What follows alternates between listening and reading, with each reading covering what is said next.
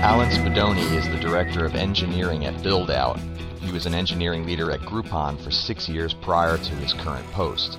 Alan shares some awesome insights on making your engineering culture attractive from a recruiting perspective in a highly constrained hiring environment, especially when you're recruiting for talent on technologies that are no longer at the peak of their hype cycle. 2 key areas: make sure your candidates have a great experience, and make sure your interview process is highly focused on problems that are relevant to the work. Stick around for the details. Alan, welcome. Thanks for joining us. Hey, tell us a little about yourself. Tell us your story. Yeah, sure, Ledge. Thanks. Thanks for having me. So, my story. So I am currently Director of Engineering at BuildOut, which is a small startup in the commercial real estate space. They were looking for some help with managerial tasks. The CTO is a great developer and a great technology guy and a great idea guy, but the management stuff he just didn't have enough time for. So that's what I jumped on board for, was to help out with that. They were originally hiring for a manager position, but I sort of talked him into thinking about this at a larger scale of growing the team and growing the organization, and also sort of growing our tech presence in Chicago. So that's why the title is what it is. Before this, I was at Groupon for 6.5 years, almost 4 years of which we're doing software engineering management. So that's sort of where I learned a lot about my trade. They did a great job with managerial training there, and just working in a huge scaled environment with a ton of different engineers and different teams was a really good starting experience for helping me to grow my career.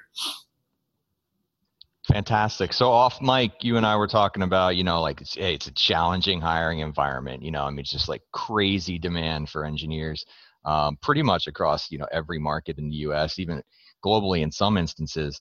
And, we were talking about, from a recruiting standpoint, how do you make your company stand out for, maybe people coming right out of school and internships and, building that pipeline. And I thought you had some interesting insights to share about, how do you make an engineering culture attractive in a way that, kind of productizes the culture, so you're not just another listing on a job board?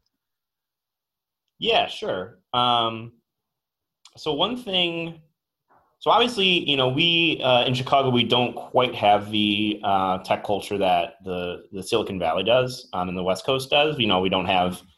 We still have the major presence from a lot of those big companies. And I am also hiring against my former employer a lot of times. Plus, we are a Rails shop. We do some React, but we're primarily a Rails shop. And that's also hiring on not the current, tech wave. Like, if you're looking for JavaScript engineers, or if you're looking, more for enterprise Java engineers, or even like C in Chicago, because of the trading presence, you have a much larger candidate pool. Rails, not so much. It's either people who haven't done it in a couple of years, or it's a very small pool of people who are still actively Rails developers. There's quality out there and there's good engineers, but it's definitely a way smaller pool than when I started, where you couldn't walk down the street without falling over a Rails engineer looking for a job. You also have a lot of bootcamp grads who learned Rails, which is great. A lot of times those candidates will really work out, but we do have to be careful, because a lot of times we want to make sure that they meet our bar too. That's definitely a major thing I want to avoid, is bringing in someone or screening someone who just doesn't meet the bar at all, because I want them to have a good experience, and that's really hard to make a good experience. So there's a couple of areas I focus on when doing this. The first is making sure that from start to finish, they have a great experience. And I kind of touched on this a minute ago. But really what this means is from start to finish, we contact them quickly, the candidate quickly. We get them in the pipeline quickly. We address their concerns quickly. We don't make them wait around for an answer. They don't have, an 8-part interview that takes 6 weeks. A lot of what I read from other companies, especially larger companies, they just have a long turnaround time. So being able to get even like, hey, I have an offer that expires in 2 days. Can we meet up as quickly as possible? We accommodate that as much as we can. Because that's a way more pleasant experience. If you're waiting around, I've had friends who've talked about this. It's just miserable because you don't know where you stand. You don't know what's going on. You haven't gotten an answer yet. You're emailing people and you're not hearing anything back. We definitely don't want that. And that's something we're working at getting better at, but I think we're already pretty good. Like we've already heard from people that, our experience is good. And we're also starting to get a little bit of local buzz around like, hey, I've heard that you guys really are good at your interview process. So, that's a major thing. The other thing is making sure that our interviews are targeted enough to where we're testing for multiple areas of expertise. We don't do brain teasers. We don't do fizz buzz. We don't do, things that try to make the interviewer feel smart, right? We do things that are actually novel problems, but they're related to what we do. So we heavily test for problem solving. We heavily test for,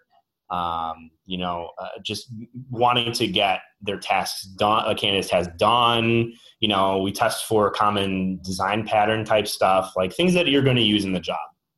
And it's also interesting that you mentioned earlier that college recruiting is tough, and it is. But one thing that our CTO came up with that is we went to the bank and we got $2,000 in singles, which that's a lot harder than you'd expect. That's a really strange request.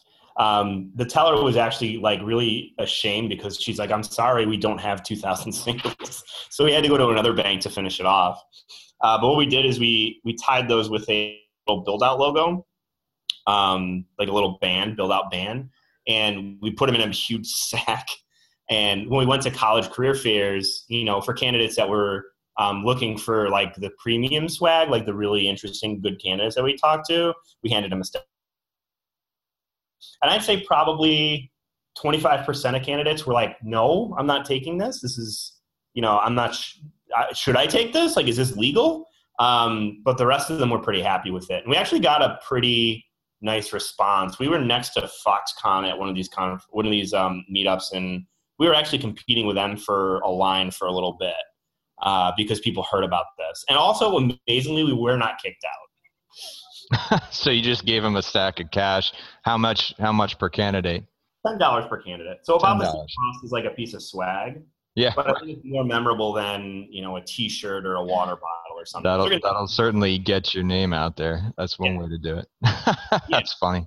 Yeah. So, that's our interview process. And then obviously once somebody starts here, we want to make sure that it continues, that they have a growth path and they feel empowered to do their job, and that we're inclusive, and that we're considerate, and that we're telling them the truth, all the normal things you want in a job, so that, our recruiting pipeline really, because you're still recruiting your developers when they're working here, like you're always in a sort of a recruiting phase, is always good, so that we get good recommendations, we have good Glassdoor reviews, people know us in the community, and we sort of drive our brand, our employer brand, passively, just by having a really respected presence.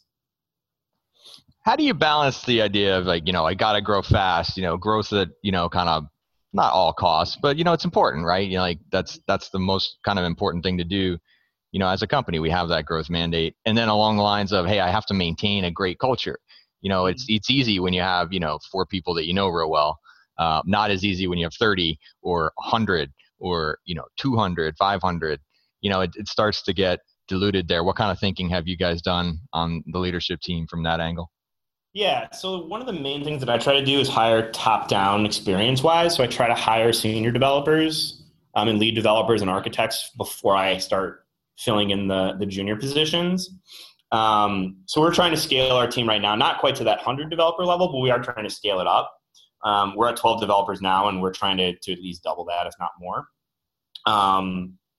And the way that we're doing that, like I said, is I've hired three seniors so far, or no, two seniors so far. And that allows me to have the freedom to start filling in the mid-level and the junior positions, because what I try to make sure is that everyone has someone who is experienced and knows how to handle their responsibilities and knows good work patterns and knows good development patterns and, has answers for the questions that they have. Like, obviously I'm here for that as well, but I can't, pair with everybody. And the last thing that I want to do, and I think that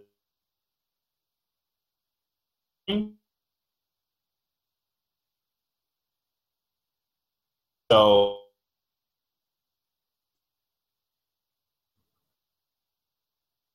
chance to ask a question to, that's what I want to do. And then there's also concerns around how to scale a team. So, we're in the process of splitting off into smaller teams at this point that are domain owners instead of just having like one big monolithic engineering team. And then just making sure that those teams have leaders who are responsible and thoughtful and make good managers, even if they're not directly a manager title, is also really important to me. So that's definitely something I look for in like my senior engineer candidates. And I saw my connection wasn't stable there, so I just want to make sure everything's okay. Can you hear me? Yeah, the beginning of the answer got jumbled a little bit, but we got some good stuff after that. So I think we're okay. You want me to repeat good. it, or are we okay? What was the very beginning of that? The very beginning was hiring top down, so that staff are more senior positions first, so that we establish a good culture of learning and a good culture of competency and a good culture of, hey, I have a problem and I'm blocked. Can I ask you a question? And getting an answer. Yeah, that's great. That's great. Cool. So how do you come down on, obviously we're in the business of, very senior engineers and also, fully remote, so I wonder, like, how do you guys deal with, remote versus on-site? And then the second part of the question I like to ask everybody is, just what makes the best senior engineer? What are the heuristics that you use to determine that? Right. Sure. So your first question, how do we deal with remote employees? So example wise, I have two right now. One is a developer who worked here for a year and a half before he moved away. And he was normally we weren't looking at remote candidates too often, but he just had such a sustained pattern of excellence. We knew that if he was working remote, there'd be no problem. And that's definitely held true. We bring him in once a month for a team outing and just to sync up with everybody, just so he still has that personal touch. We also have a robot in the office, which allows you to dial in and control it. Just move around the office. So if you just want to like go over to someone's desk and say, hey, and ask them a question, you can do that. And just about everybody in the company has access to that robot. My hope is one day we're all remote. We just have 100 robots and the office is just people walking or not walking, riding around with the robots. And maybe we set up some obstacle courses for races, get a little betting going on. That sounds like a very engineering culture. So absolutely. Yes, 100%. The second employee is a contractor who we hired from outside the company. He's in Canada. He doesn't come in as often, but we try to get him in every quarter. And he was just here for a Halloween party, and that was the first time he met everybody. And we had a Halloween party with a live band karaoke comprised of people who work in the company.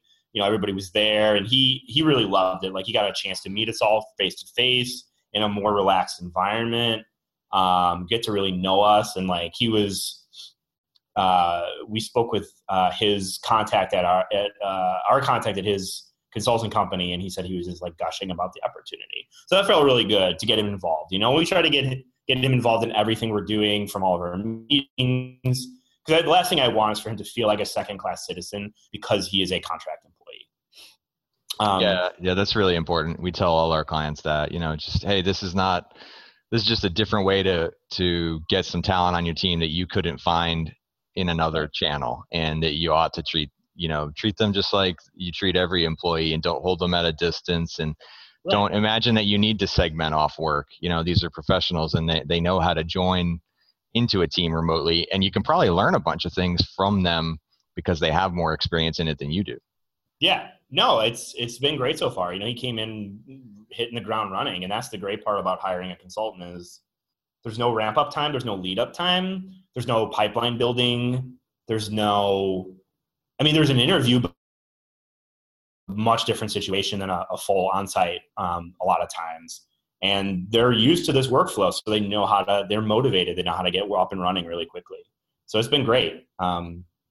Your second question, can you repeat that real quick? Yeah, absolutely. Just when we talk about hiring a senior engineer, what are the heuristics there? Like, how do you know when you see one? And, how do you hire for that and interview for that differently? And what are the expectations? Right. So just purely from a technical interview standpoint, a senior engineer, the way we structure our interview problems is so that they're tiered. So we expect that a junior or a fresh grad candidate will be able to do a certain number of things, right? Like a fresh grad, probably algorithmically and computer science wise, pretty strong. Not so much on object-oriented development, just because that's not really like a highlight of, you'll have maybe one or two classes if you're in college, and you'll cover it a little bit if you go to a boot camp, but obviously you're so spread out in that area that once you finish the boot camp, you need to really just like find the focus areas to pick and like drill in on those so you continue to increase your knowledge. And as you move up, we start recognizing that you'll be more familiar with design patterns. You'll be more familiar with object-oriented development. You might be less familiar with certain algorithms and computer science concepts just because you don't use them as much anymore. But mostly you'll have developed a really good sense of problem solving, and you'll be able to not only quickly implement solutions from experience, but also you'll know how to look up the problems you want to solve. You'll know how to ask the right questions, and you'll start breaking the problem down. So that instead of just diving in and starting to code, more senior developers will be like, okay, let's whiteboard this. Let's write this down. Here's what I need. Here's my requirements. Here's sort of like, it may not even be TDD or BDD just because you don't usually have time for that during an interview, but you'll have some sort of like prep steps, right? Where you break the problem down so that you're really able to you're able to hit on like the edge cases quickly, and you're able to hit on like the gotchas quickly, and you don't like code yourself into a corner. So, and that usually only comes with experience. Like I think sometimes you can find candidates who can just sort of brute force that stuff with intellect, but seniors just have we've been in the trenches so much, we know what we're doing so much that, you recognize these patterns right away.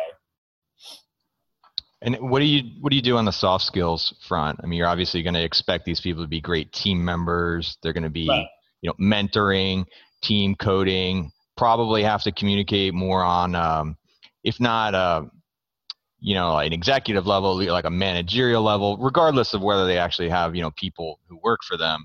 How do you test that stuff out? So we have a couple stages of our interview. So our first stage is always with the HR recruiting rep, and they test for soft skills during that part of the interview, as well as like interest. Then in your phone screen, the first half of it is going to be soft skill related. It's going to be talking to your resume. It's going to be what questions you have about build out. It's going to be how you respond to our culture, our stated team goals, and like our benefits and our team culture and all those things. And we also try to build some questions in there as well. It's a tight timeline, but we try to build some questions in there as well, just to kind of get to not only the can you speak technically to the work that you've done, but also like, who did you work with? Was it cross-team functional? Did you mentor anybody? Were you mentored by anybody? Just sort of the normal steps that happen during the life cycle of a project, just to kind of see like, if someone's a senior level candidate and they're like mostly just coding on their own, and they're not really working with too many other people, then that's obvious. They may not be the right fit for us. Same thing goes if, we see some flags about like things like negativity or, kind of talking past each other or things like that. Then on the on-site, the first thing we do is we have a lunch. You get lunch with us. So you just kind of meet and greet some of the team members so you don't have to jump right in immediately to being tested on coding. You get a chance to eat and get to know us. And, there's a little, we try not to make that an interview, but that's a little bit of the soft skills. And then, different engineers test different areas of expertise. So it depends on who you're interviewing with, but I always interview and the CTO always interviews. And during our problems, we heavily cover pair programming, and we heavily cover how well they take advice, and we heavily cover just a lot of the soft skills that we look for. And we try to build it in to the interview so it's not super obvious that, like, tell me about a time that you were challenged so much that you wanted to give up or something like that, right? But we just try to build it into the course of their interview. So if they're just the candidate is just not speaking or not taking suggestions well when we see them going down a path that we've seen before, like that's the wrong direction, those are the sorts of things that sort of key us in. And so far it's been really successful. I have to say, this may sound bad, but this is the easiest managerial job I've had, because everyone works so well together that, part of your job as a manager is always conflict resolution. And it just hasn't really been just been some instances of it, but it's really just been like really smooth. And do you trace that back to the very rigorous hiring to kind of, keep the negativity at the door?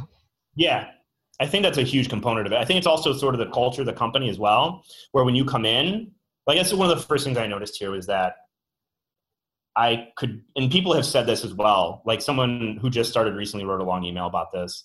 You can be yourself here. There's no masks and there's no like checking who you are, right? Like everyone is their authentic self, which is really, it sounds like a plug, but I find that to be really rare. And I think it's something that's really good about working here. And that's definitely, I'm not taking credit for that in any way, but that's definitely something I really try to highlight to candidates when they come in. Oh, that's fantastic. Did you guys use any kind of assessments or, sort of cultural or personality, work style, any of those types of tools to help balance out the team and the hiring? No, we haven't looked at any of that yet. That's something that's on our minds about, like, obviously this is a never-ending refining process. So my first step was to standardize our interview process and to make it easy to provide feedback and provide consistent feedback and provide as unbiased of a feedback as you can get based on the way that I format the questions for each like section of the interview that you're running. Next step is to start working on those sorts of things like diversity in all areas, whatever category you want to talk about. And I know that some of those tests you're talking about are some of the things we can use for that. Yeah. There's a tons of body to work around it and all different choices. We did a little work on our side with StrengthsFinder just to just look at it and just kind of go, wow, this is cool. We have different strengths on the team, and here's where we are the same, and here's where we are different. And we found it to be a useful sort of talking point. So yeah, it can be a great tool. That's really interesting. Yeah, maybe after this, if you can send me some of that, I'd be fantastic. Well, Alan, it sounds like you're doing awesome stuff. So congrats to you and the Build Out team, and we're happy to be on your radar and doing the same stuff that you are. So. Yeah, thank you. Thanks for listening to the Frontier Podcast produced by Gun.io. We're the only freelancing platform where engineers actually go to hire other engineers. If you enjoyed the show and want to learn more about how to hire or freelance with us, head over to gun.io/podcast to get in touch, and we'll pay for your first 10 hours with a kick-ass engineer.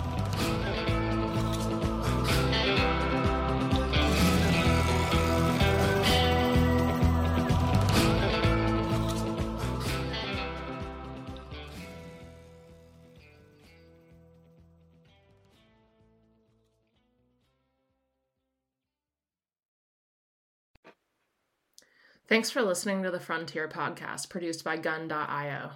We're the only freelancing platform where engineers actually go to hire other engineers. If you want to learn more about how to hire or freelance with us, head over to Gun.io and get in touch. Let us know you heard the podcast and we'll pay for your first 10 hours with a kick-ass engineer.